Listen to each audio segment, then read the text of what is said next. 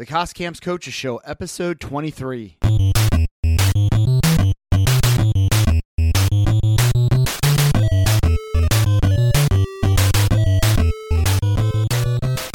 Coaches, welcome to the Cost Camps Coaches Show. Today's guest, we have Coach Kris Miller. He's the head coach at Ephrata High School. Coach Miller is a 2009 graduate of Lebanon Valley College. Upon graduation, he was hired at Northern Lebanon, and he was a long-term sub with the hiring contingent that he coached soccer. So he doesn't have any soccer experience, but that's how he got his start in high school coaching. So just want to throw that interesting tidbit out there.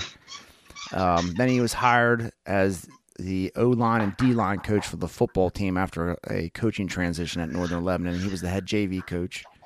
He became the defensive coordinator. They won a couple section titles. And in 2016, he became the head football coach at Ephrata. Coach Miller, welcome to the Cost Camps Coaches Show. Thanks, Coach. Thanks for having me on. I appreciate it. Love what you're doing. And I've enjoyed listening to your episode so far. And I appreciate you offering me to come on. Great. Couple things that Coach is going to talk about. And, we've talked a lot about culture. There's been a lot of guys on here talking about culture. This time of year, it's a big thing. Especially with no season going on, you're trying to kind of build things up. It's almost like you're playing the long game. But Coach is going to talk a little bit about what he does game plan-wise, what he's doing in practice and practice planning. We'll get in some more stuff later too. But Coach, why don't we start there? Why don't you talk about how you go about planning when you're I don't know if you want to talk about how you attack if you come from a defensive background, if you start there or however you want to start, go ahead. Yeah, so I kind of started, as you mentioned, as a defense coordinator in Northern Lebanon, and that was really kind of my first foray into play calling. I coached with Roy Wall for a good part of his first tenure, I guess, from 2010 to 2015. I was with him, and I learned a lot from him, and kind of how the thing's set up. And as a staff, we come in and we really start breaking down an extra component. We get in Saturday morning after our game at 7 a.m., and that's kind of where our big chunk of our game planning starts. I've been focusing primarily on the defensive side of the ball. One of the things that when I became a head coach that I want to do is I want to make sure I could hire assistants that I could trust to do their job. So I kind of let my offensive guys focus on that side of the ball. And we'll meet as a staff on Saturday morning, and we'll discuss. And one of the things that we believe in is that we're coaching high school kids, and we don't want to overwhelm them with 70 different formations that our opponent runs. We try to hone in, and we'll break down the 3 most recent games, and we'll look at, okay, what are their top formations, and how can we line up to those? And that's really where our game planning starts. Is here's their top formations, here's our base defense. Let's see here how we match up and where our issue is going to be.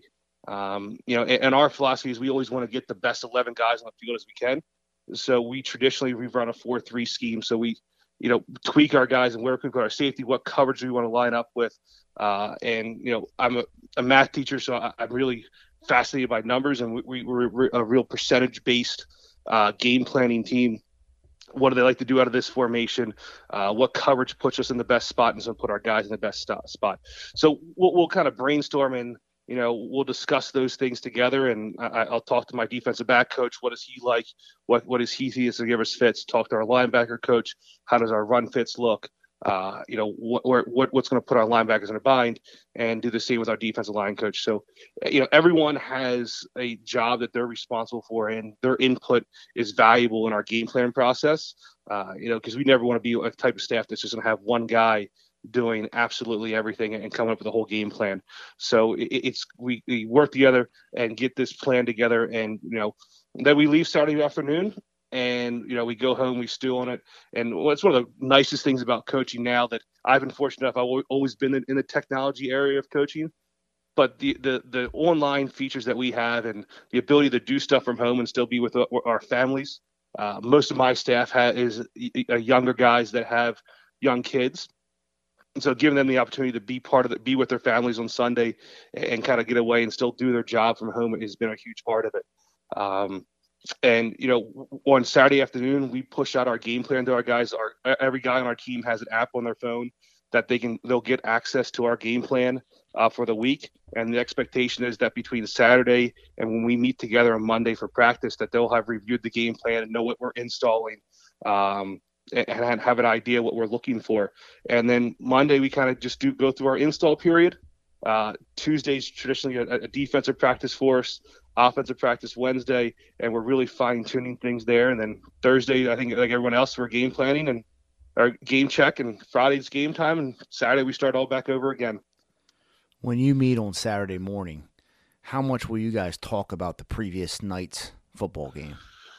We'll usually spend so at 7:00 we come in, so we'll probably talk from 7 to 8:00, just if there's anything about what we saw, what we need to adjust, what we need to fix, and then from 8 to 9 we start really breaking down and running the reports on huddle, and then we bring our guys in at 9 a.m. on Saturday to do a run, lift, and film session to kind of make sure. The big thing there is that's huge. We think for injury prevention. We if a kid would get banged up on Friday, they have a chance to see our trainer within 24 hours of the game, start their treatment plan, and try to get a leg up, and as opposed to waiting until Monday to do that. So we'll have the kids, and then we'll watch the film with the kids from the previous night's game, and go through that and talk about areas of weaknesses. And most of our guys will have already graded the film after the game, and give the kids their grades and talk about improvement areas. And then we have what we call in our program the 11 o'clock rule. So at 11 o'clock, it doesn't matter if we won Friday, the celebration's over, and we're back to work, and we're focusing on our next opponent. And at 11 o'clock, if we lost the night before, it's, we got to stop feeling sorry for ourselves and move on the next day. And that's what, when I first started coaching, and we talked to the staff about coming on Saturdays, they weren't a big fan of the, playing until 10 o'clock on a Friday night and coming back in Saturday morning at 7. But I think giving the chance for the kids to get their heads straight and get focused on our next opponent, I think goes a long way, instead of kind of waiting until Monday to get back together. When you are preparing for your next opponent, like that Saturday morning, so you kind of talk about Friday's game, and then you start talking about the next opponent. Will you have already watched a little bit, like maybe prior to Friday night's game, kind of thinking ahead to the next opponent at all? Yeah, so our league, the Lancaster Lebanon League, and our Quarterbacks Club Association that's involved with the league has a mandatory film exchange policy. So the Tuesday before you play them, you have access to all of their films from basically every game that they've played that year. We just actually switched to having a league pool. It used to be we only got the 3 most recent games. But this past year is the first year that we had access to all of their film. So we'll pull all of the film off, and from a defensive side of the ball, we'll pretty much just watch the 3 most recent games. So the expectation that I have from our defensive coaches is that from Tuesday until Saturday morning, we have at least 2 of the games already broken down. And then the first thing we focus on is Saturday morning is breaking down the previous night's game. We don't, as a defense staff, we will look for trick plays or something from games earlier in the season, but we really base our tendencies off of the 3 most recent games, things that teams are developing, and that's what we look for. From the offensive side of the ball, they'll look through and try to find opponents that run a similar offensive scheme that we do, to get a better idea of how things match up. That's the one nice thing about going to the portal this year, is having access to all those films, because it's hard to get an idea for what a team's going to do if we're a shotgun spread team, and all the film we get to see is them playing an under center option team. So the coaches will watch that on their own Tuesday, Wednesday, Thursday, and have break down 2 games. And Saturday morning, all we have to do is just watch the most recent game. And, that takes about half hour or so to break that down. Then we'll have our 3 games that we want, and we can kind of discuss and go from there. Will you meet once your players leave then Saturday morning? Will you guys meet back up again? Yeah, so we'll have the guys 9 to 11 do our run, lift, and film session, and then we will meet, break apart offense and defensive coaches, and that's that time from 11 till whenever we're done, where we really hone in on our game plan and what we think, what we want to do. and we look at, okay, what formations do we want to stop, what plays do we want to stop, and figure out what if there's going to be any automatic checks for that week, or how do we want to handle motions in this formation, and come together. And then we'll be texting each other Sunday during the day, and in the evening, hey, we all still seeing the same thing? Anything we're not sure about? Tie up any loose ends. And then, Monday and Tuesday are the days for defensive that we're kind of tweaking things still to get it where we want to.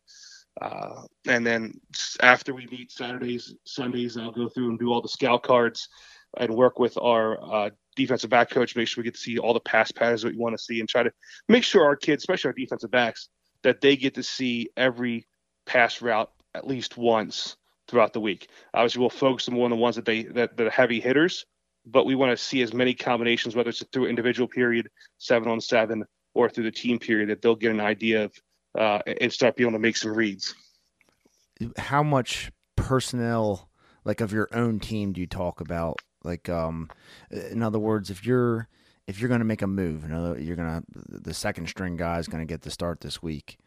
Will you kind of talk about that, like before the players come in, and then like tell the players that involved about that move, or do you kind of let that, or you kind of rethink that and not tell anybody till Monday about that? When we have the situation, we'll talk that that initial time from 7 to whatever, and see is there a kid that stood out? Is there a kid that maybe needs some extra attention that's not getting the job done? But we try not to make any rash decisions that next day. We'll talk about it as a staff, and then it depending on the situation, we've talked to the kids with myself and their position coach. Here's what we're seeing. Let them know it's kind of a position battle this week. We appreciate you stepping up. We need you to step up and do a little bit better. And then we'll let it kind of work its way out through Monday, Tuesday, Wednesday, and then Thursday is when we'll come up with a decision. So depending on who it is, but most of the time we will have a little conversation if we think it's going to be a move that might be a surprise. But we have so many guys that play two ways that we do a ton of rotating. So we have guys that play every series, guys that play every two series. So we try to get as many guys on the field and moving to keep people fresh. So hopefully it doesn't come as a big shock for the kid. And, we want to make sure we give that kid an opportunity to earn their spot back if they're able to.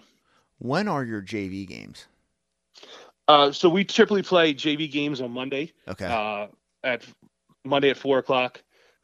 And, we've been kind of hit or miss here the past couple of years from a standpoint from depth wise. Yeah. We've had unfortunately cancel some JV games.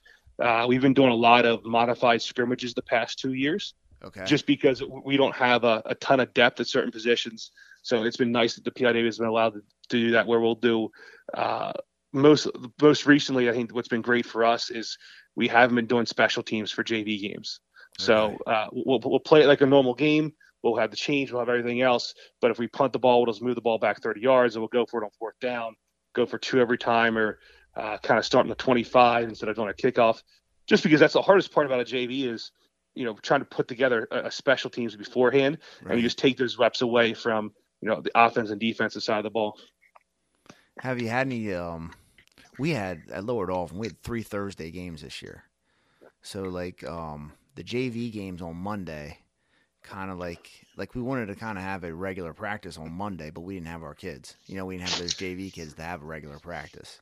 So then we had it crammed in the rest of the week, in a Tuesday, Wednesday, and usually you have that extra day, that Thursday, to kind of work until Friday. But when you play those Thursday games, so I didn't know if you're able to get some stuff done on those days you don't have the JV games. Yeah. So thankfully we pretty much played Fridays. We haven't had to move to any Thursday games yet. We had our opening game this year got moved to Saturday morning. Okay. Which was a change, but we've been fortunate with the Fridays. But yeah, I mean, Mondays are tough because we don't usually have a very big roster. Right. We're in between 40 and 50 kids, and we send a good chunk of 20 or some kids for a JV game. It doesn't leave you a ton of kids that are able to do a full scrimmage on Monday. for full practice on Monday. So for us, if it's a Monday where we have a JV game, our varsity guys will lift, get their second lift in for the week, and they'll also we'll watch film and talk more through game plan and adjustments and take advantage of that opportunity. And then we'll go out to the field and we'll do a little bit of a heavy conditioning period and do a walkthrough and kind of we show them stuff on whiteboards, how we want to line up and what to expect. But then we try to walk through some stuff and show them some lineup, how we want to line up. So it's another recovery day for us if we have a JV game with a heavy conditioning period.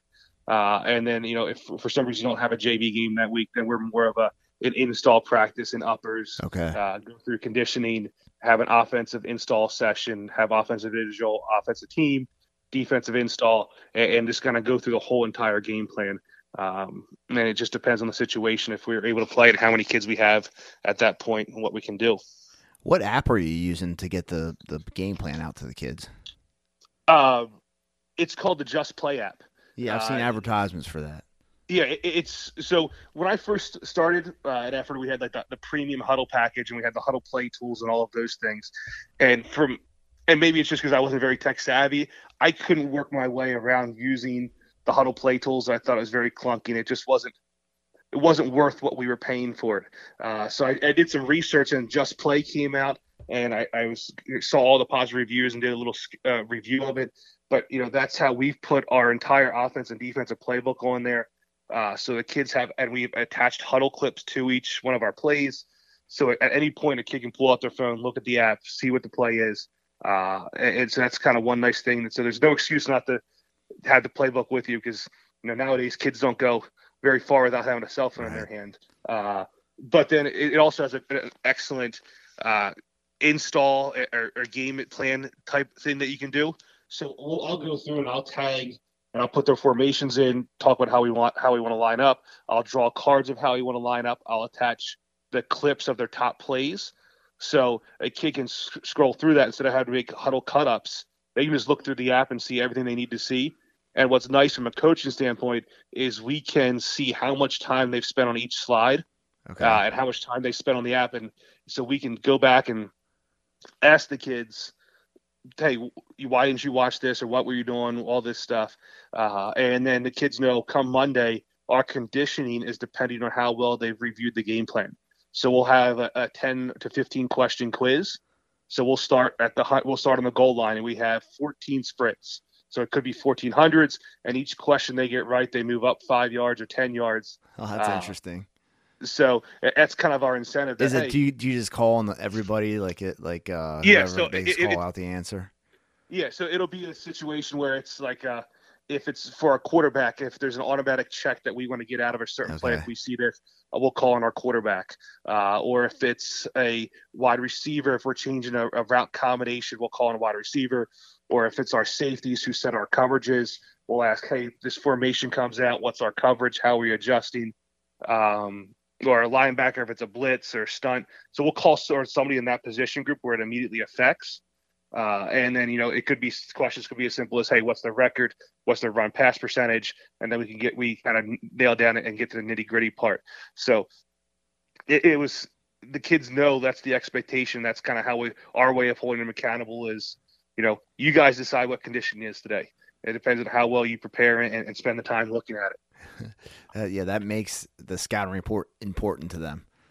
Yeah, knowing that they don't have to run as much if they look at it. Okay, so now it's Tuesday, and you're going to have a defensive day, right? You said you do. Yep. It's like, how much offense will you do on that defensive day? So for us, we'll have we'll have a 15-play script for team offense at the end of the time. So we'll do our defensive individual. We'll do our tackling stations, our turnover circuit, have an individual period, have inside run, and then we'll do our special teams period, cover 2 of our special teams, and then do 7-on-7 and team, and then come back and do team offense at the end. And then for an offensive day, it's just pretty much the opposite. We go through all of our team stuff, all of our offensive individuals, agility stations, 7-on-7, and then end with a 15-play defensive team script. Do you mix in special teams on Tuesday and Wednesday, or do you save that for Thursday? Yeah, so we'll do 2 special teams on Tuesday, Okay. 2 special teams on Wednesday, and it really depends. The past couple of years, our kickers have been members of our soccer team. Right. So we'll do kickoff and field goal whenever they can be there. Okay. Because we actually every Wednesday we have a night practice from 6 to 9 because we have one field. So our practice field is also our game field, which is it's nice. We always play on our turf. Mm-hmm. We don't have to worry about sharing the turf with anybody in the football season. But our junior high does have home games on Wednesdays. Okay. So 2 years ago during COVID, our school had off on Wednesdays. The kids were a virtual day. So we went to the late practice first then to give parents a chance to bring their kids back to practice. Right. If they work until 5 o'clock, we don't have to worry about transportation issues since the kids weren't at school on Wednesdays. And then it also ended up being nice because the kids actually get to play underneath the lights and get used to seeing that and be that atmosphere that they're going to be on Friday night. So what did you say? How long did you say that Wednesday night practice is? We usually go from like 6 to 9. We have like a pre-practice at 6. Stretch will start at 6:15, and then we'll be off the field by 9. And is that how? Are Tuesdays 3 hours long? Yeah, it's like 2 hours and 45 minutes with a 50-minute pre-practice in there. Do you start right after school? So we traditionally start at 4 o'clock. Our school day is over at 3. Okay. So we give the kids we'll start pre-practice at 3:45. So from that time, they can go see the trainer. They can see a teacher. They can. It gives my assistant coaches that aren't teachers a chance to get there. Yep. And it gives us a chance that not everyone's rushing around to get to practice. All right. So because we used to try to start at 3:30, and then pre-practice was getting modified, and we weren't getting all the reps that we wanted to get at pre-practice. So about 2 years ago, we said we need to make pre-practice a priority. So let's push practice back and make sure we get that 15 minutes of install or ball lines or kicking or snapping and make that an integral part of our practice to kind of get our mindset right. And then what does Thursday look like then? So Thursday for us it's our game check practice. Okay.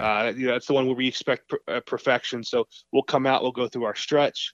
We'll start with a 2-minute drill on air with a certain situation where we have to score a touchdown to kick the extra point, touchdown, 2-point conversion, or kick a field goal, depending. So we'll start with that. It'll change. You have this many timeouts, and it gives our guys a chance to think and play fast. And then we'll go through all of our special teams that day. And I tell the kids, it's up to you how fast we get out of here. Okay. I want 2 perfect reps of every special team. So if we have to do that twice and we got them, great. If we have to do them 4 or 5, 6 times, we want 2 perfect reps from each special team. And then we have a 10-play defensive script for 7-on-7, a 10-play offensive script for 7-on-7. It's the same deal. We want 10 perfect reps. So if we can get through those first 10 with perfection, we're good. And then we have a 15-play defensive script and with a Hail Mary situation, and then a 15-play offensive script and end with a kneel-down offense. And that's sometimes it takes an hour, sometimes it takes an hour and a half. It just really depends on how focused the kids are. And I was just talking with my running back today. He said, Coach, remember that freshman year when you got so mad at us that you made us restart the whole practice over because we were so bad? And I said, yeah. I said, we want perfection on Thursday. And, if it's not going the way we want it to, we'll stop in the middle of the Thursday practice and we'll go back to stretch and do everything all over again. Because, however we show up and if we're not focused on Thursday, there's no way we can be focused on a Friday. Restarting the practice, that gets people refocused. I know that. That for happened sure. to me when I was in high school. I'll never forget that. But that definitely gets you focused. No doubt. So changing gears here, you were an assistant, you were a D coordinator at Northern Lebanon, then you got hired as the head coach at Ephrata. Can you talk about that transition, going from the assistant to the head coach? Yeah. So, it's always been a dream of mine from the time I was in middle school that I knew I wanted to be a math teacher and a head football coach. And that's kind of what led me to LVC and with their math program, and then meeting obviously Coach Modis and the football program. That was a nice transition, and I knew that's where I wanted to go to get to where I wanted to be. And then I was fortunate enough to student teach at Northern Lebanon. And like you said, I had to be a junior high soccer coach for a year, which is probably one of the worst coaching experiences of my life. But it was just an interesting setting. And actually, I think my first year I coached junior high soccer, junior high girls basketball, and softball. So it was 3 sports, and then after that, did football, basketball, and softball. So I did a lot of coaching those first 2 years just to be involved. But actually, it's kind of in 2014, my first year as the defense coordinator at Northern Lebanon, we were Ephrata's first home game on their brand new turf, Ephrata War Memorial Field. In my opinion, it's probably one of the best atmospheres in high school football, with the baseball field and the setting and the bleachers. And there's no better place to be on a Friday night game than at Ephrata. So in 2014, I was the defense coordinator. We opened up War Memorial Field, and Ephrata was really struggling at that time. I think their losing streak just started the year or two before, but it was neat that night to see how the community support was out for Ephrata, and wanted to be part of that opening night. When the alumni, the stands were packed, and the team wasn't very good at the time. And actually, when we got back that night to Northern Lebanon and we're sitting in the coach's room, I told Roy Wall, who was the head coach at the time, I said, hey, if Ephrata's job ever opens up, I want to be the next head coach at Ephrata. Because I said, if someone can ever get that program winning and heading in the right direction, the community support's going to be second to none. So as I transitioned, I knew that was my goal to be a head coach someday. So I tried to take as much responsibility as I possibly could. I was the guy at Northern Lebanon that was doing fundraisers. I was doing the equipment truck, making sure everything was packed, helping out with, game day setup, helping out with game planning, and whatever basically Coach Wall needed. I wanted to be the guy that was there because I knew that's what I wanted to do. And he knew that's what my long-term goal was. So he worked with me and gave me advice and talked through a lot of things. Over the time period, I got really close with him. And he was a big part of me, helping me get this job at Ephrata. So I appreciate what he did. And it was a great experience to be part of his staff and win 2 section titles, and then, be able to move to Ephrata and start, the undertaking of being a first year head coach. As much as I thought I was prepared to be a head coach, I was crazy. I was naive 30-year-old, I guess, a relatively young first time head coach. Obviously some of the stuff that happens those first 2 years is just, you can't make some of this stuff up. And, but it was definitely a tough transition. And my biggest concern or struggle at the time was, how in the heck am I going to hire a staff? Yeah. I coached in Northern Lebanon. My family, my wife and I, and my oldest daughter now lived in Lebanon County. So we lost some connections to Lancaster County and trying to fill out a staff. A coach is only as good as assistants. So I'm like, who am I going to convince to come and coach with me on a team that has a 31-game losing streak, that hasn't won a game in 3 years, that is a huge undertaking. And am I fortunate for the guys that I was able to bring on. And actually, one of my first hires was a kid that was just graduating from LVC as a quarterback that Jack Beidler, who's the linebackers coach at LVC, recommended to me. I was an Ephrata grad, was able to get him on. Was able to get a guy that played offensive line. It was a starting center at LVC for 4 years. When I was there, he came on. Another receiver, tight end that played at LVC came on staff. So we always joke that they call us the LVC Love Boat because of how many LVC connections we have on staff. And we always tell everyone, and like to remind everyone, that LVC is number one in the nation in job placement. So they always give us crap about that, but I was fortunate to get a good staff of kids, a good staff of guys on there. But I think probably one of the biggest things I was able to do was I was able to get coaches in the building and to be part of my staff. And that's one thing I thought that wasn't at Ephrata when I started, is there was no coaches that were in the building and on staff. And I knew that if we wanted to get the program headed in the right direction, we had to beat the hallways and find kids that wanted to play football and get the best athletes out. So I was fortunate to get two experienced coaches that have been around the block and been there for a while. Pat Ross and Dr. Harding, they were a social studies and science teacher. They were in the building. They were there. They were invested in the school and we're connected. And those were guys who were a big part of getting kids out to play. And then, Josh Clare is our phys ed teacher. He helped get kids out. And now our AD, now Mike O'Donnell, was a teacher at the time. So Ephrata went from having no coaches on staff to 4 coaches on staff in the building, which I can't say enough. I don't know how anyone could be a head coach. And I know guys do it successfully, but my thing was that there's no way that I could do my job as a head coach if I wasn't a teacher in the district, if I didn't live in the district and be totally invested, especially a situation, as a first-year head coach, I needed to be able to be all in and still be able to be involved with my family. So I have a 5-minute commute to work every day, and I can be at school and with my family in a matter of 10 minutes. Well, you've certainly made football important again in Ephrata and the Ephrata community. And I didn't realize until you told me before we started recording this how long the Ephrata losing streak really was.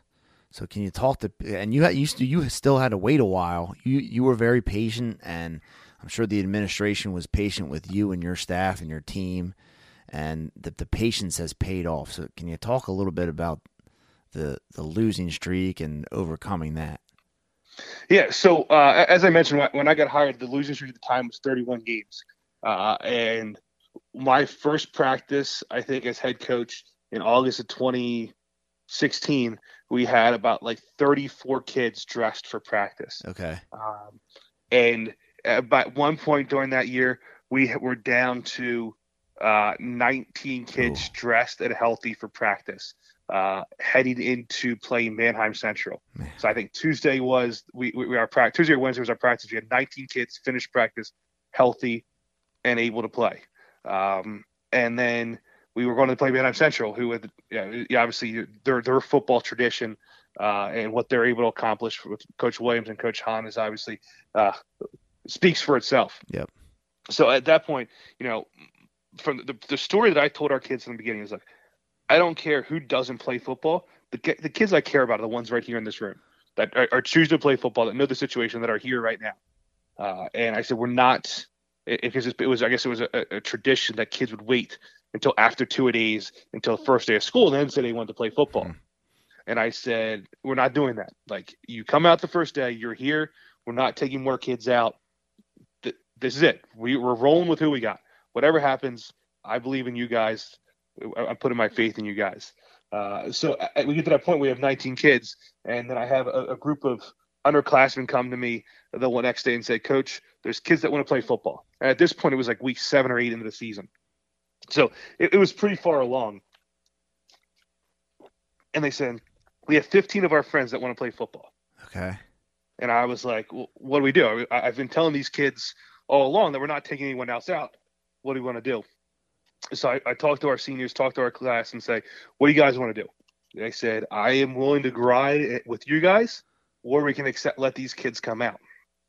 And, we talked a little bit, and part of the stipulations ended up being, all right, we'll take you out, but you can't be a senior.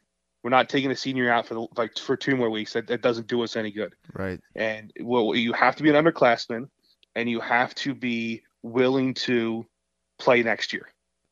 At least be committed to trying football again next year and start from the beginning. And obviously there's nothing I could hold the kids to do that, but that was the expectation that we put out. And I think from those, I might have been even 18 kids, but I think 15 ended up coming back that next year. And we went from a roster size of 34 to nearly 50. That's huge. Wow, that's awesome. And it was just getting as many athletes as we can to play football out. And that was kind of one of the biggest issues, that we didn't have athletes playing, as many athletes as we could. There's a lot of athletes walking the hallways that weren't playing.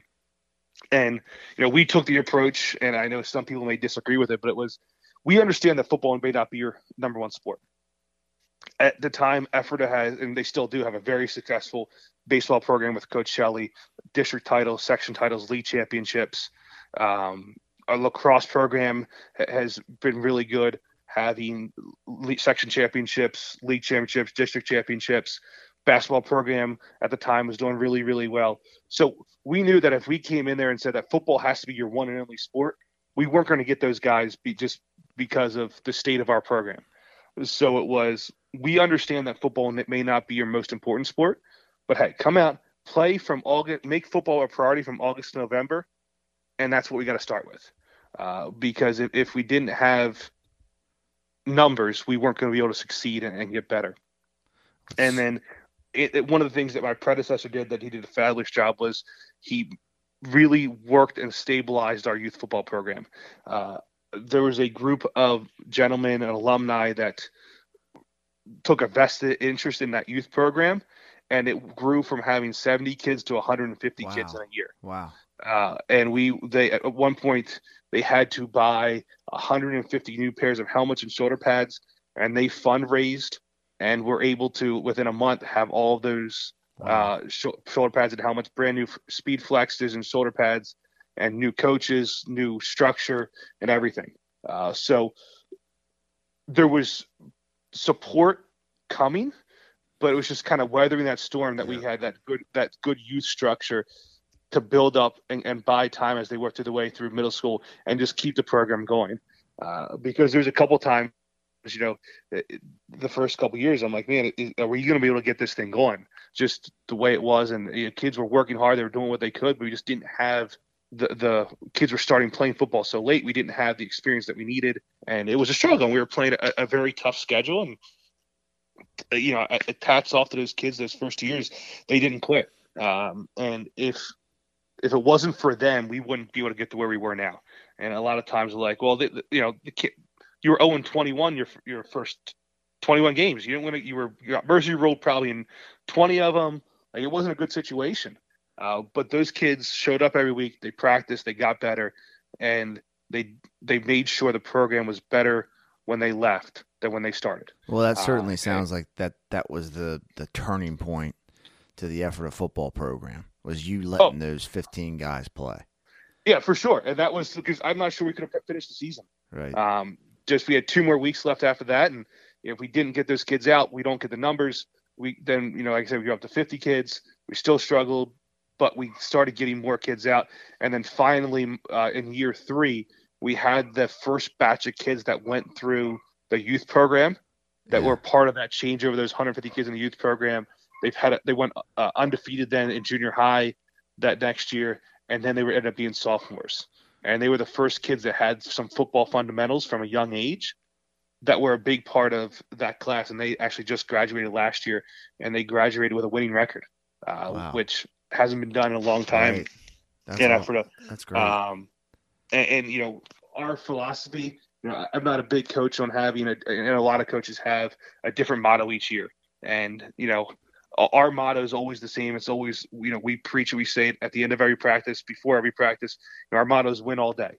And we want to be winners in the classroom, in the community, and on the field.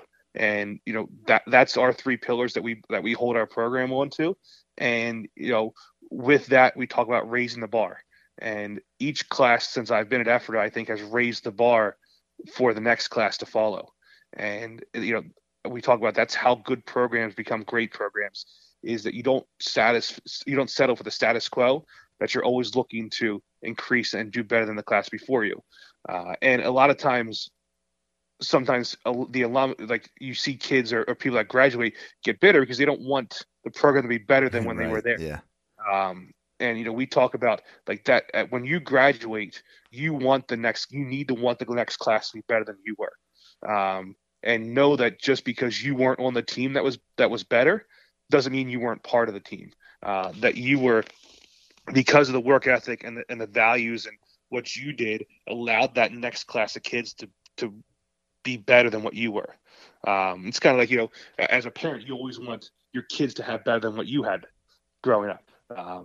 It's the same philosophy. I think that's what we try to preach to our kids, that when you graduate, the program better be better than when you were a sophomore, and you better hope that it's better than next year when you leave, and you better come out and support and encourage and help grow the program and be a great role model for the program. Well, the kids you got going on right now, they're certainly leaving their legacy on Ephrata and Ephrata football. So you got it going there, Coach, and that's awesome.